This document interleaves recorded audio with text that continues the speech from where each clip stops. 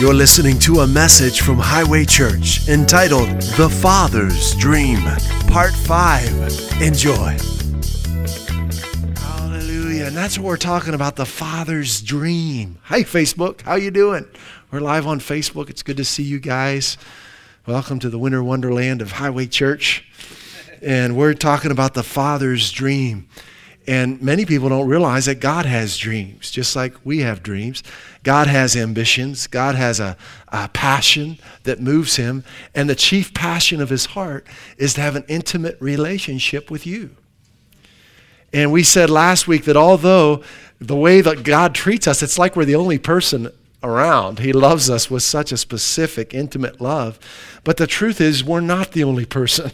That God wants an intimate relationship with you and the person next to you and the people you work with. Really? Yeah, he does. Yeah, and the people who are waiting on you when you're shopping, right, and at restaurants. God wants an intimate relationship with people. And let's pull up John 17:3. This is our promise for December. It's Jesus telling us what's been given to us, eternal life, what that means. This is the Passion Translation.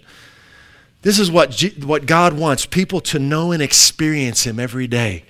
Eternal life means to know and experience you as the only true God, and to know and experience Jesus Christ as the Son whom you've sent. That's the Father's dream, that men and women and young people and children would experience him every single day of their lives, for the rest of their lives.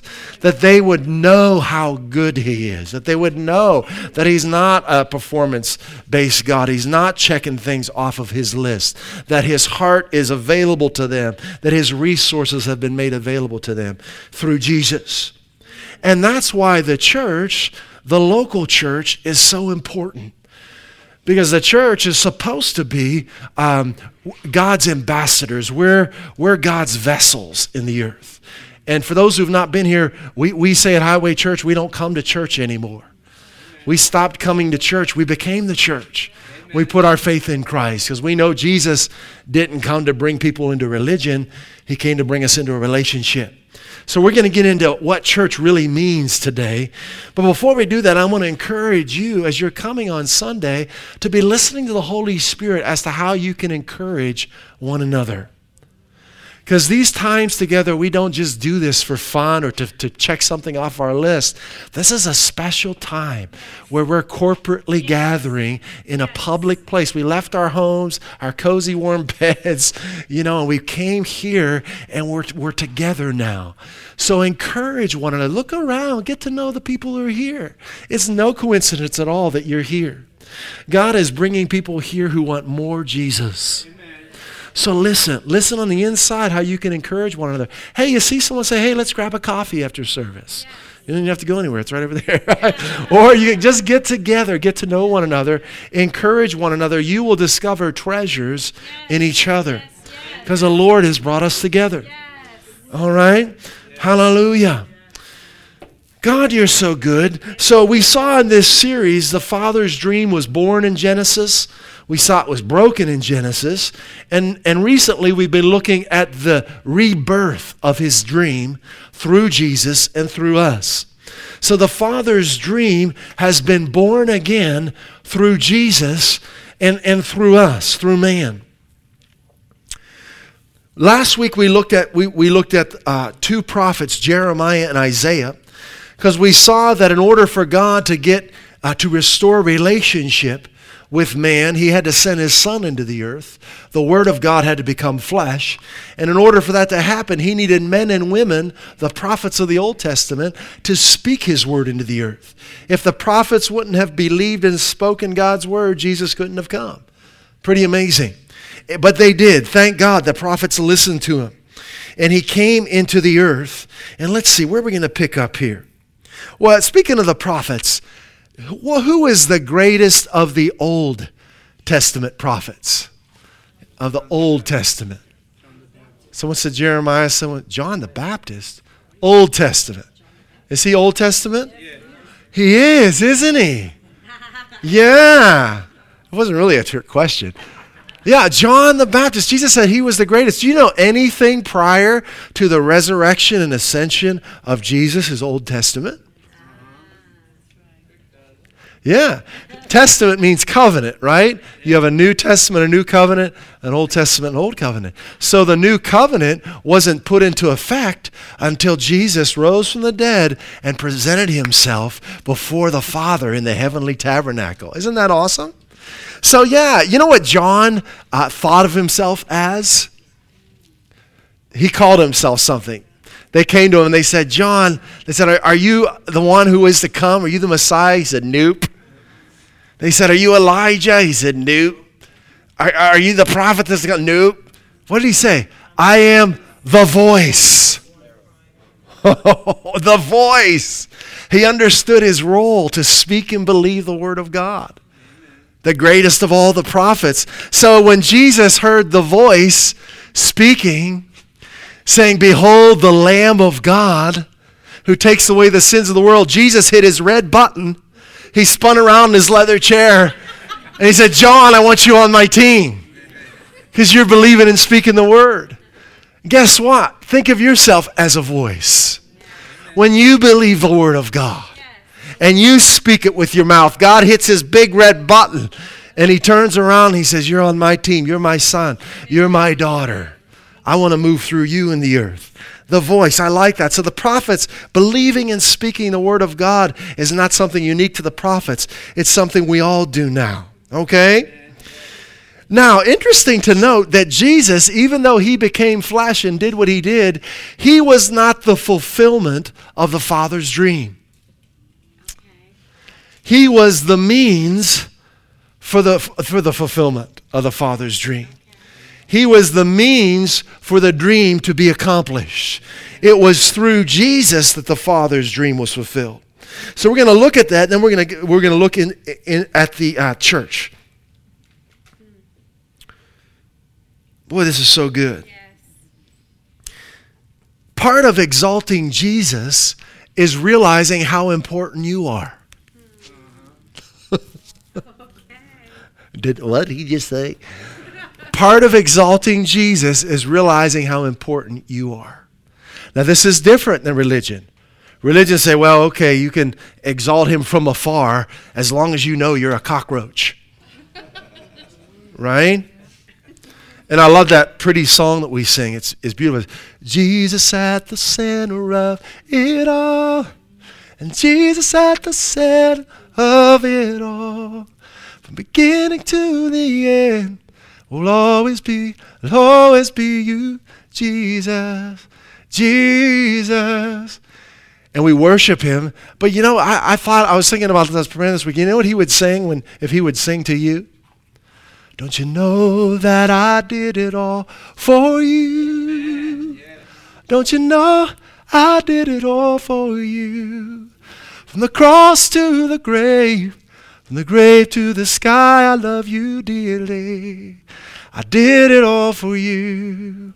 So his attention is all about you. He's not concerned that he gets enough glory. All glory is his.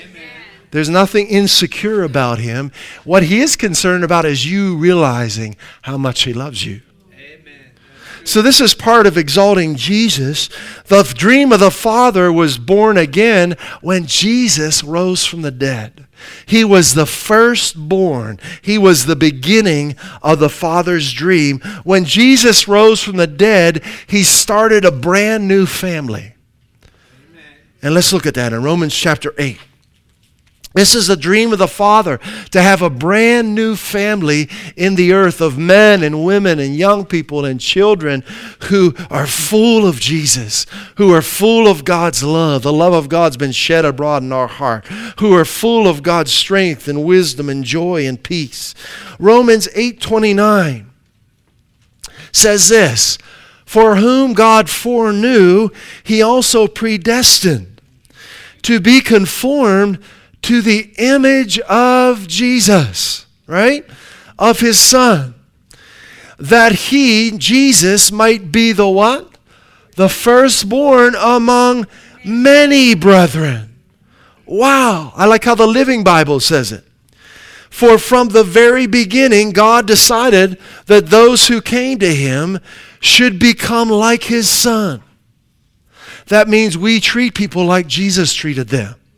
Right? We love people like Jesus loved them. So that his Son would be the first with many brothers. The Message translation. God knew what he was doing from the very beginning. He decided from the outset to shape the lives of those who love him along the same lines as the life of his Son. Wow. The Son stands first in the line of humanity he restored. We see the original and intended shape of our lives there in him. And that's his resurrection, the resurrected Jesus. Boy, that's so good. Yes. So I want to encourage you to shift a little bit in your thinking. As you're exalting Jesus, know that he's now your elder brother. You're like him now. Amen. He lifted us up and made us like him. Not when we get to heaven now. I know we still have mortal bodies. But there's a new spirit inside of us. We're born of heaven now. The love of God has been shed abroad in our hearts. In fact, are you ready to just jump out of your seat? Go ahead. This is about you. This is the Father's dream, that his fullness would be in you. Colossians chapter 1, verse 18. Religious goggles are off, right? Religious headphones are off. As he is the head, that's Jesus. As Jesus is the head of the body, the church, that's you and me. And we're going to get into that word church in just a little bit. Who is the beginning, the firstborn from the dead.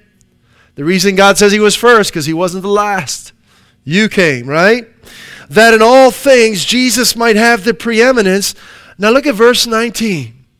For it pleased the Father that in who? Jesus, right? Should all fullness dwell. Now, here's a Bible study tip. Anytime you're reading the New Testament and you see those two words, in him, grab it. Okay. Or in Christ. Why is that important to us? Because where is Jesus living? In you. So whatever is in him is where? In you. Hallelujah. Right? Well, let's look at Colossians chapter 2. It's exactly what it says. Verse 9. There it is. For in Christ. Grab it. All the fullness of the deity lives in bodily form. What? Where's Jesus live? In you. Look at verse 10. And in Christ, you have been brought to fullness.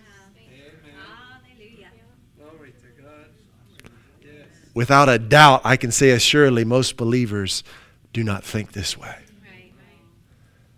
They think like they're cockroaches. And we'll exalt God from afar, but boy, we're just miserable sinners. No, we're not. We're not sinners anymore. We're new creations in Christ Jesus. We're the righteousness of God in Christ. We're a chosen race. We're a royal priesthood. We're a holy nation.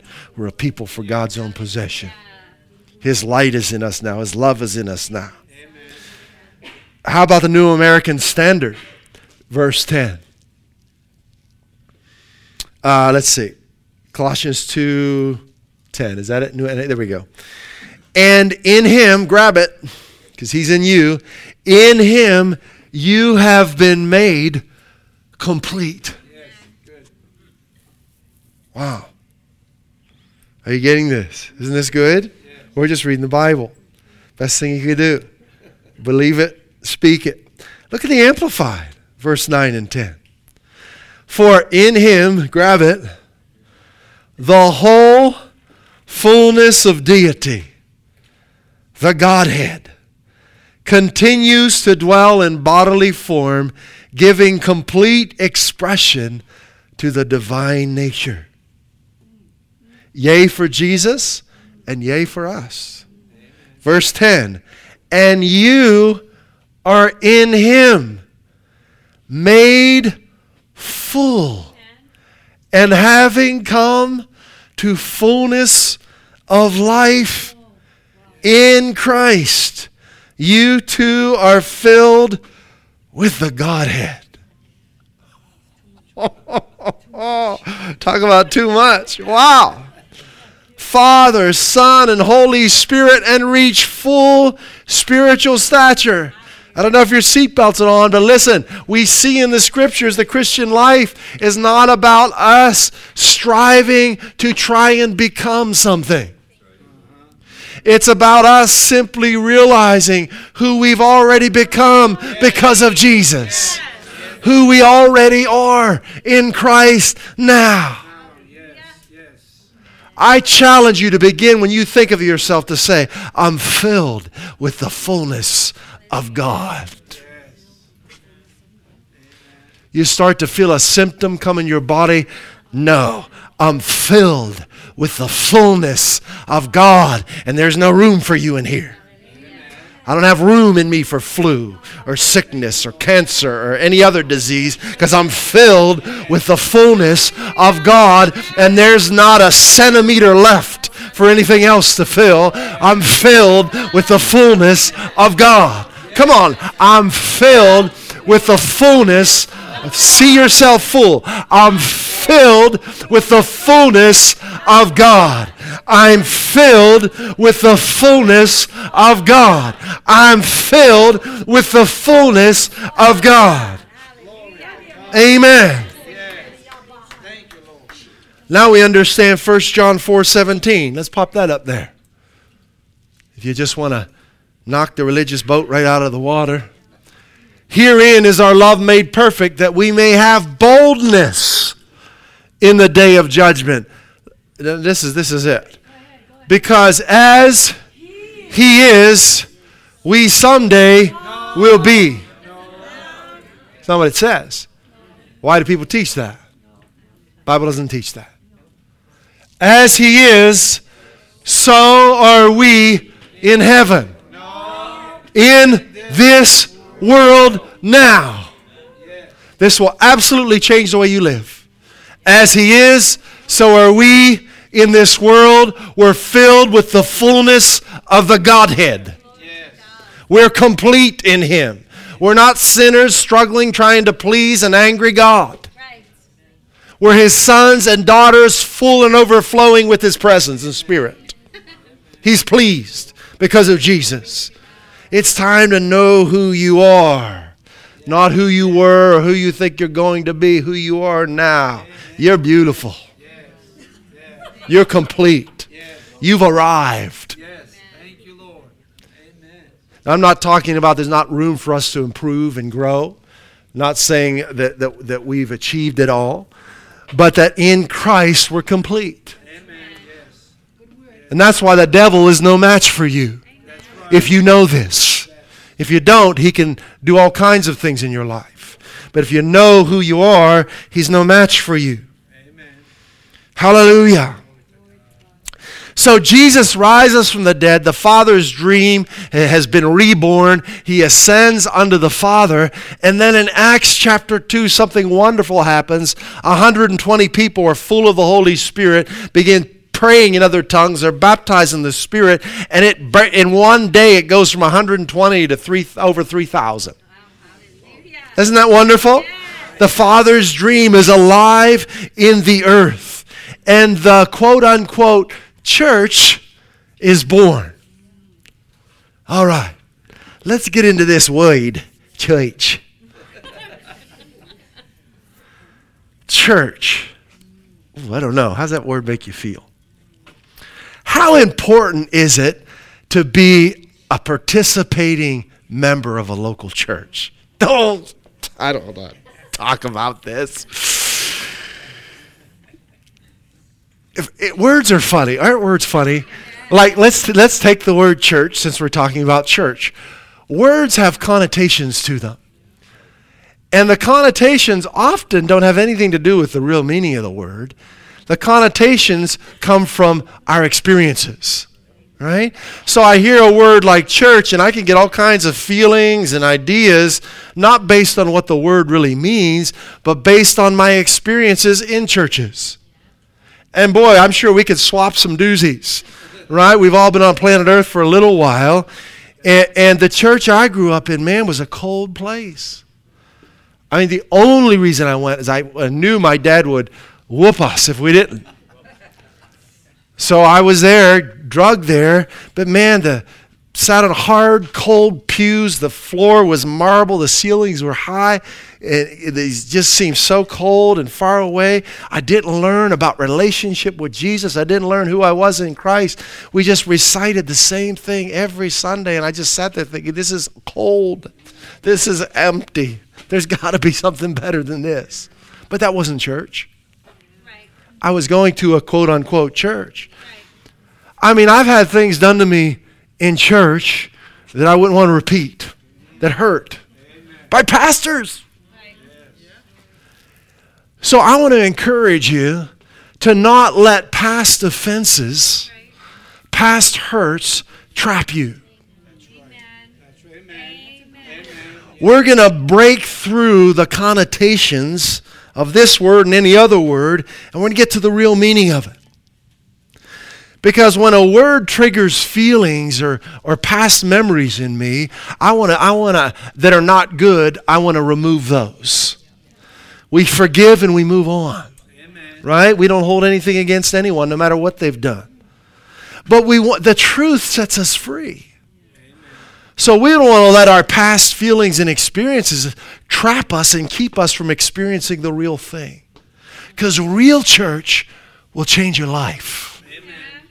Real church will heal you, will set you free, will cause you to prosper and to be in health. Real church. Not religion. Now, interesting, when we first moved to Rhode Island, Jennifer, do you realize in about 10 days, it'll be 22 years, 1995, we came December of 95 to Rhode Island. And we were living in Europe prior to that. And we were from Western Pennsylvania initially. And we were looking for a church, and we met different people. And I remember meeting this one guy. I mean, this guy read the Bible a lot, and he considered himself a Bible scholar. And he told me, he said, you know, the word church means called out. So he said, so we really shouldn't meet in buildings anymore. We've been called out from that. and he said, yeah, he said in the Bible, they didn't meet in buildings, they met in homes. Now, thankfully, I had read the Bible, and I was reading it regularly in my life, and I knew what he was saying was off. But this was what this guy believed, and many people feel that way, and they feel that way not because it's true, but because they've been hurt in a church. Maybe they were overlooked. Maybe someone said something to them they didn't say, or didn't say something they should say. Because we're all people, right? There's no church where everyone does everything right. And if you're looking for that, then you're an ignorant person because you're not going to find it, okay? We're looking for Jesus, right? More Jesus. So he said this to me, and I thought, isn't that interesting? So his basic conclusion, you know, that there shouldn't be any Christians coming to a church, a building, on a regular basis. Now, Acts is one of my favorite books. And if you actually look at the birth of the New Testament church in Acts, they were so excited about the gospel that Peter preached to them. It says they gladly received it, these 3,000, 3120. They were so excited about it, it said they devoted themselves continually to the doctrine, to the good news. And they met daily. This is in Acts chapter 2. You can read it for yourself. We don't have time to read it all. They met daily in the temple. Can you imagine that? Every day, let's go have church, right? Let's go worship God together. And they worshiped, and they heard the gospel preached. Amen. Daily. And they went from home to home breaking bread, is what it says. Yes, yes. Okay? Now, there was a time when persecution broke out against the church, and they were scattered. And there are places they could not meet publicly because they would have been taken to prison or executed. There are places like that in the world today. Thank God we don't live in a country that does that, right? That we can meet publicly and freely and worship the Lord. So what is this word, church? What in the world does it mean? Because I want every wrong thought to be brought into captivity to the truth of Jesus Christ, because I want freedom. That's how we destroy strongholds, right? We rise above what we've been through by knowing the truth. We get set free from our past by embracing truth, not by hiding, right, or running away.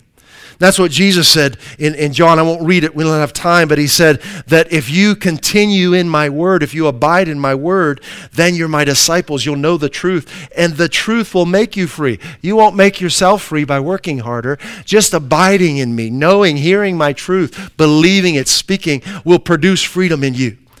It's so good. So the local church is to be a place of liberty.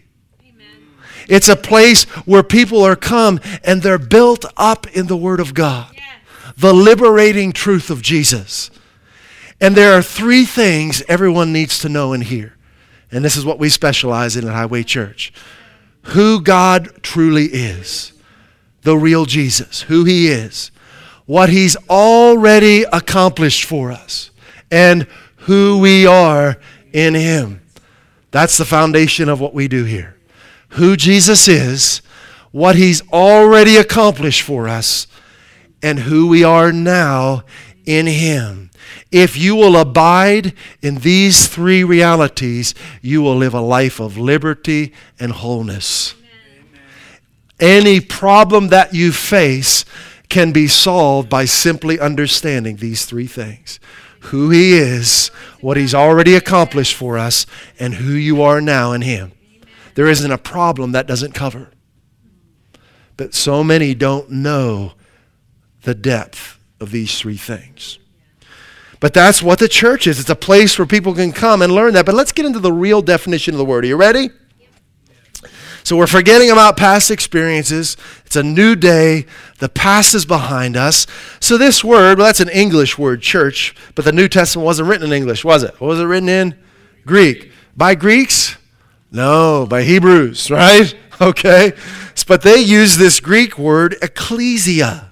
I don't know how to say it, but E-K-K, ecclesia. Yeah, I'm not sure. L-E-S-I-A. It means to the ones who are called out, a calling out, or the called out ones.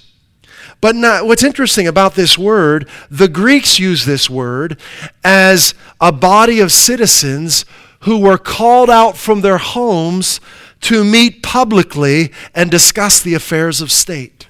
That was the ecclesia, or ecclesia, the church. That's how the Greeks used it.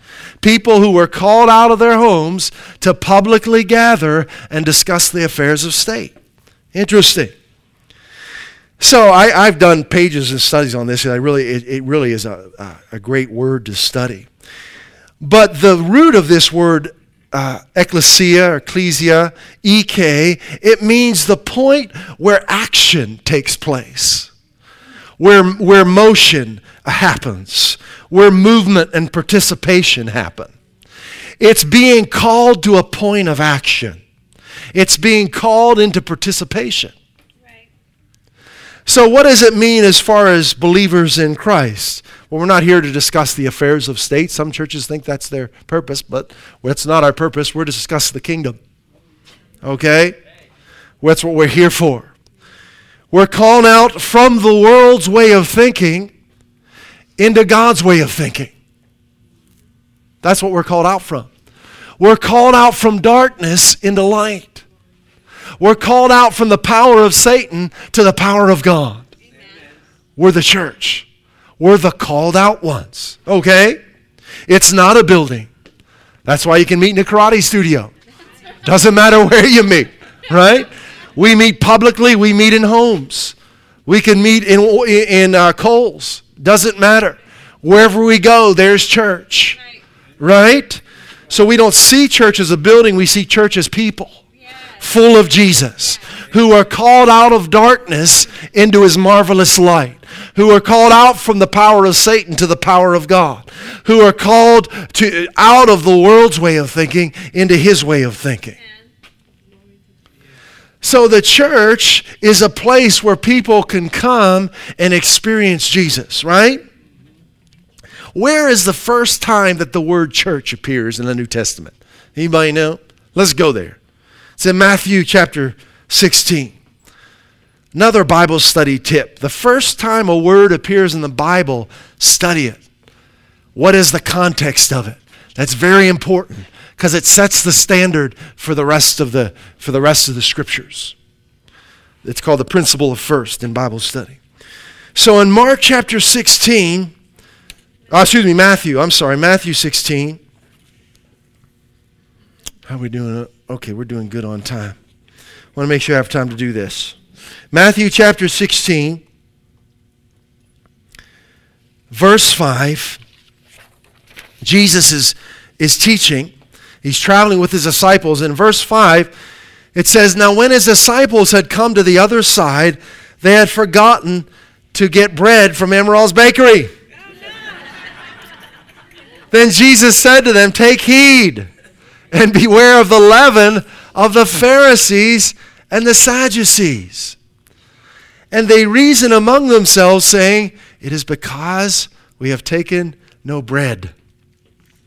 But Jesus, being aware of it," so they're thinking of literal bread, right? Jesus is using a word that's associated with bread, but he's using it figuratively. All right, very important. He's not talking about real bread at all. So it's because we've taken no bread. He's mad at us, right? Jesus, being aware of it, said to them, "O ye of little faith," or little burst of faith, "why do you reason among yourselves? Because you've brought no bread. Do you not yet understand or remember the 5 loaves," now he's talking about real bread, "of the 5,000 and how many baskets you took up? Nor the 7 loaves of the 4,000 and how many large baskets you took up?" That's 2018, too much, right?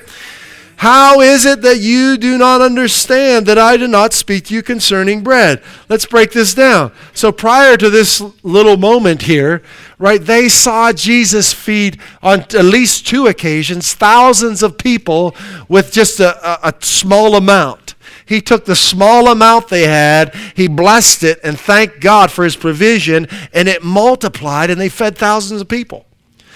But they didn't get that. So here they are, they don't have any bread, and they're like, "Oh no, he's mad." You know, I mean, he fed all those thousands of people, but he can't feed 12 of us, right? He says, "Don't you remember what I've done? Don't you know who I am? Don't you remember how abundantly I provide when there's a need?" I'm not talking about that. "How is it you don't understand that I did not speak to you concerning bread, but to beware of the leaven of the Pharisees and Sadducees?" What's this have to do with church? A lot. Hang in there. The leaven, what's he talking about? The teaching that they were hearing in the temples. Then they understood that he did not tell them to beware of the leaven of bread, but of the doctrine, the teaching of the Pharisees and Sadducees. Jesus is comparing bread that we eat with words that we hear and believe. Because what you hear and believe is bread to you. Doesn't mean it's good bread. Depends on what you're hearing and what you're believing. You could be hearing and believing moldy bread. We had a container of cheese this morning. Jennifer gave us, "I throw this in the garbage." This thing was moldy and had been in our garage refrigerator probably for centuries, but we got rid of that in a hurry because it was moldy and nasty, right? But you need to recognize, what are you hearing? Is it moldy and bad for you? Jesus compares what we hear to what we eat. The words you hear and believe are bread to you. What did Jesus say? "I'm the bread of life." What's he talking about? What he taught. He didn't want them to eat his ribs. He wanted them to believe in what he demonstrated, right? He said, "Listen to everything I'm saying and take it inside of you, believe it and speak it, and you'll experience life." I'm the bread of life. The words you hear and believe should agree with the person of Jesus. Okay? So when you're going to a church, in fact, you need to go to a church where you're hearing words that agree with the person and ministry of Jesus. Amen. If you want life. You shouldn't be hearing at the church you're going to that God took your child because he had some divine purpose in it. That doesn't agree with the ministry of Jesus. When Jesus saw a mother who had lost his son, he went over to the casket and raised him up. Amen. That's the heart of Jesus. He raises the dead. Amen. He doesn't steal, kill, and destroy. But many people are eating moldy bread every Sunday. They're being told that God is allowing these tragedies and things to happen in the earth, but he's not. That doesn't agree with the person and ministry of Jesus. God's not allowing these things in the earth. Jesus taught us that Satan was the god of this world. And through faith in Christ, we can take authority over him and live as kings, reigning in life through Jesus Christ. You need to know what you're eating. A friend showed me a book that I had recommended, and I hadn't read it since 96, and they said, you know, in this chapter in here, you know what it says? I went, I don't remember that. That's not Jesus. I said, well, I'm going to go look at my original copy at home, because it said some things in there about God disciplining us with sickness. I went, what? Would you do that to your child? You know, he hasn't done his chores for 3 weeks, so I'm going to give him the flu. What a good father. These things that people are eating are moldy and bad for them. And they're hearing them and they're eating them. God doesn't do things like this. Right? Satan is the god of this world. So the church is to be God's bakery. Serving fresh, hot Jesus. Amen. Fresh, hot Jesus every time you come in the door. That's what we eat here. The fresh, hot Jesus that's recorded in Matthew, Mark, Luke, John, and Acts. We don't know any other Jesus. Amen. If he did it, we believe it. He's the same yesterday, today, and forever. Amen. That's right. Come get some fresh, hot Jesus. Amen. Jesus here. Jesus here. Verse 13. When Jesus came into the region of Caesarea Philippi, he asked his disciples, saying, who do men say that I, the Son of Man, am? Remember, he's talking about the beware of what you hear and believe.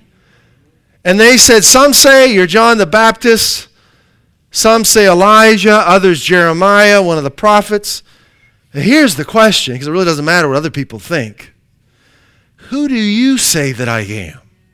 What do you personally believe about Jesus? This is where it makes all the difference. What's in your heart? Now the Holy Spirit opens Peter's eyes. And Simon Peter answers and says, you are the Christ, the Son of the living God. That was a revelation from heaven. Jesus answered and said to him, blessed are you, Simon, son of Jonah, for flesh and blood has not revealed this to you. Holy Ghost. But my Father who is in heaven. And I also say to you that you are Peter, and on this rock I will build my church. And the gates of Hades shall not prevail against it. And I will give you the keys of the kingdom of heaven, and whatever you bind on earth will be bound in heaven, and whatever you loose on earth will be loosed in heaven. So there we have the first use of the word church in verse 18. Upon this rock I will build my church. Now I want to tell you some moldy bread that I got growing up. All right, let's look at this verse. What is Jesus saying? He said, what you've just shared, Peter, was a revelation from the Father. Right? You didn't drum that up through your schooling, through your works. God opened the eyes of your heart. And he showed you this. And then he says to them, and you don't get it in the English, but what was the New Testament written in? Greek by Hebrews, right? He said, and I say to you that you are Peter. And that word there in the Greek is Petros. It was used as a name, but it literally means a small stone that you can hold in your hand that you can throw. He said, you're a small stone. You know, you're Peter. Okay? But upon this Petra, rock, that's a different Greek word altogether. What is a Petra? A massive bedrock that you can build a house on. Very different than Peter. So he said, upon this Petra, this massive bedrock, it's the same word he used in Matthew 7 when he talked about the man who built his house on the sand and the man who built his house on the Petra. Well, what's the Petra? Yeah, someone said it. Jesus. The Petra is in verse 16. You are the Christ, the Son of the living God. The bedrock to build the church is built on is the revelation of who Jesus is.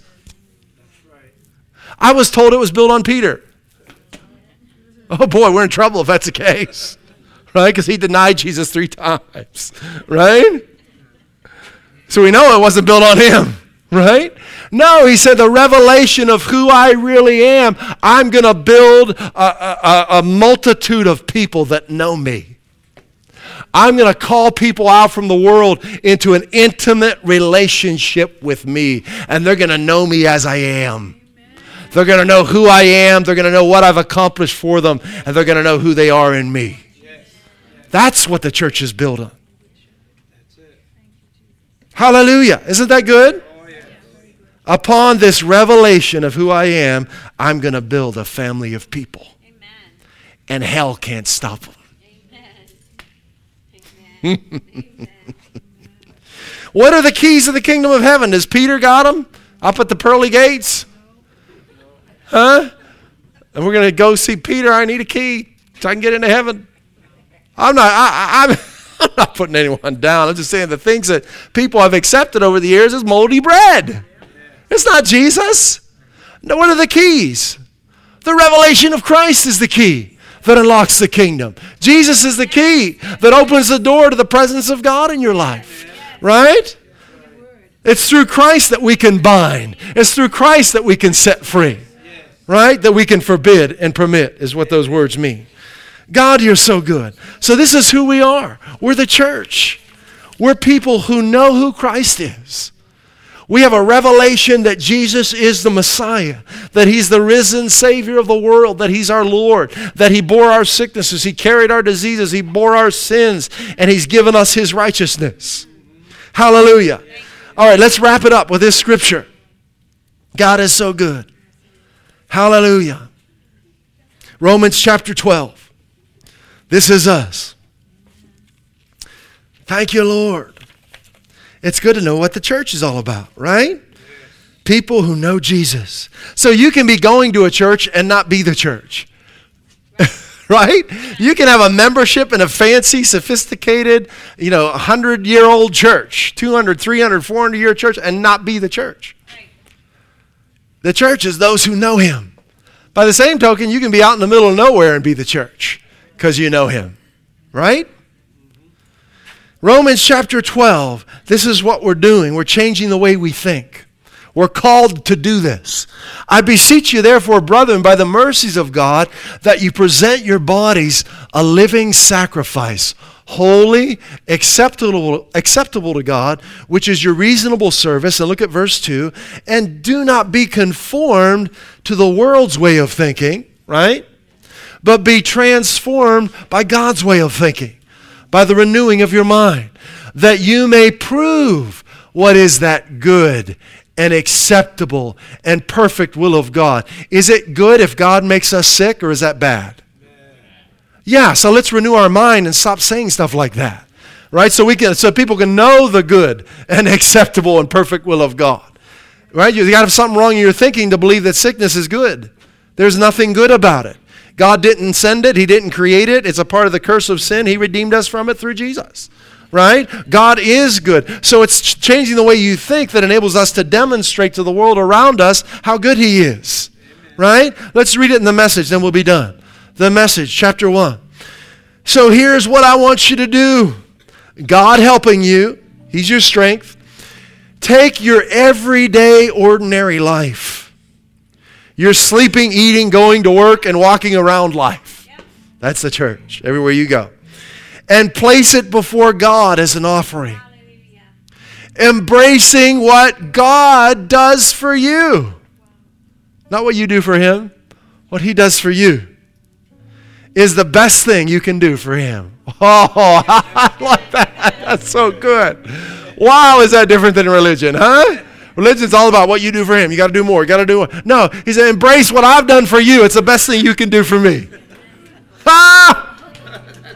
Verse 2. Don't become so well adjusted to your culture that you fit into it without even thinking. Instead, fix your attention on God. You'll be changed from the inside out. Readily recognize what he wants from you and quickly respond to it. Unlike the culture around you, always dragging you down to its level of immaturity, God brings the best out of you. Develops well-formed maturity in you. Hallelujah. How do you become mature in Christ? Focus on what he's done for you, not on what you've done for him. Hallelujah. Father, thank you for this time together. Woo! We're so thankful, God. You've made us your sons and your daughters. Hallelujah. Thank you, Lord. You love us so much. You love us so much. Jesus, we embrace you. We let go of the past and we wrap our arms around you. We're not looking back. We want more of you and you alone. Thank you, Lord. Open our eyes wider, that our hearts would know you as you are, that we'd see you clearly, Jesus, that we wouldn't eat moldy bread anymore, but we'd eat that fresh, hot revelation of life abundantly that you came to give us, Lord. That we would know how good you are, that we wouldn't accept things that people hear, no matter how well known they are, no matter what qualifications they may have. Lord, that we would accept Jesus and Jesus alone. That he would be the bread we eat in our everyday wake up, go to work, travel, do what we need to do life. Hallelujah. Thank you, Lord, for leading us deeper into you. It's so good. It's just so good to know you, to live in your bakery and eat fresh, hot Jesus every day. Hallelujah. At Highway Church, we want to help you grow in your relationship with Jesus Christ and experience the abundant life he came to give you. If you'd like to learn more about God's amazing love for you, please visit us at highwaychurch.us. You can email us at info@highwaychurch.us or message us via our Facebook page. Put your trust in Jesus today and taste and see how good he is.